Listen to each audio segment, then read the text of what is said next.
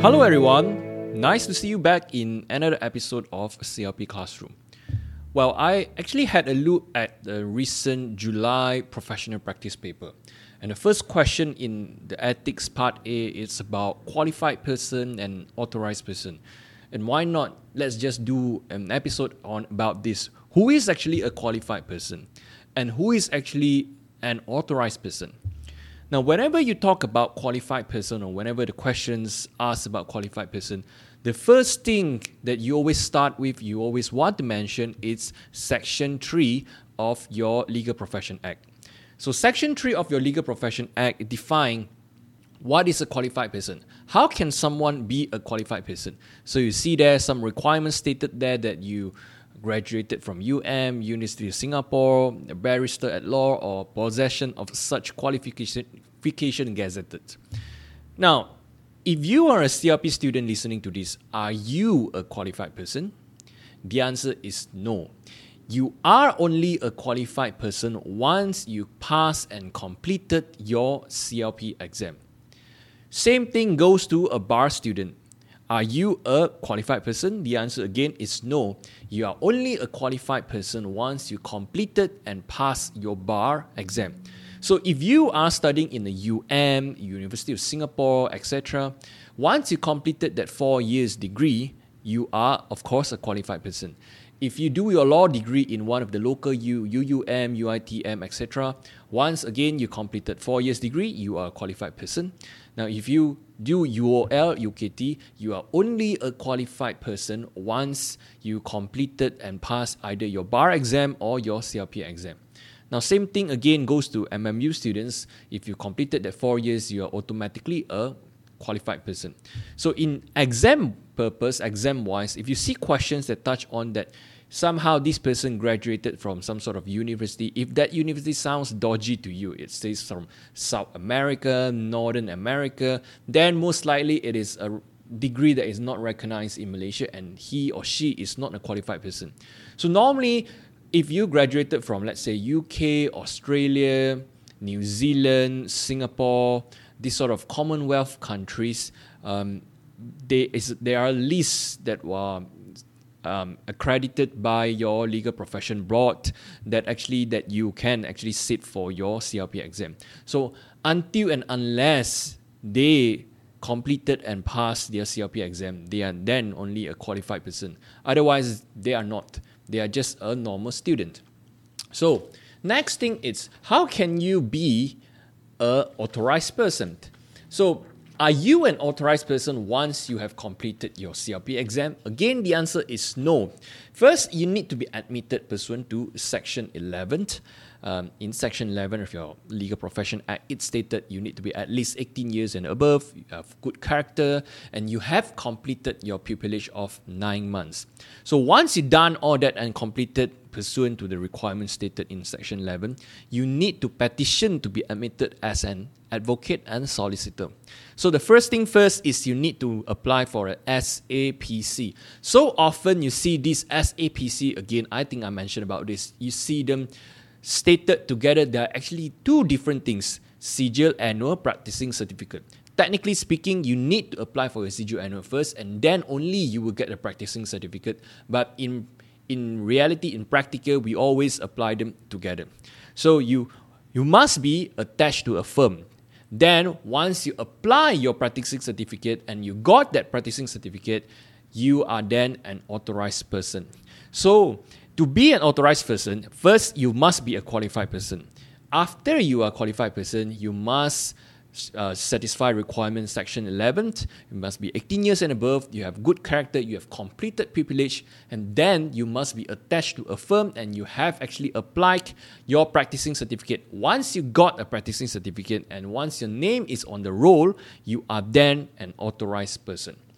Now, technically speaking, if you are not practicing, meaning you are not attaching to any firm, yet you pass your CLP exam whatsoever, it's just that currently maybe you are doing something else, you're traveling, you are doing some other jobs, or you are in a different industry. Let's say you are an in-house lawyer. meaning you are not an authorized person. And if that's the thing, technically speaking, you cannot be calling yourself a lawyer. A lawyer is quite different from other professions such as doctor or pharmacist. Once you're a doctor, even if you are not practicing, even if you don't have your own clinic or etc., you can still call yourself a doctor. Even if you're not working in a pharmacy, you can still call yourself a pharmacist. But as a lawyer, they have very strict rules to protect the profession. So technically speaking, if you are not practicing, meaning if you are not attaching to any firm, let's say you are an in-house lawyer, technically speaking, you cannot be calling yourself a lawyer. So sometimes they call themselves legal executive, paralegal, and etc.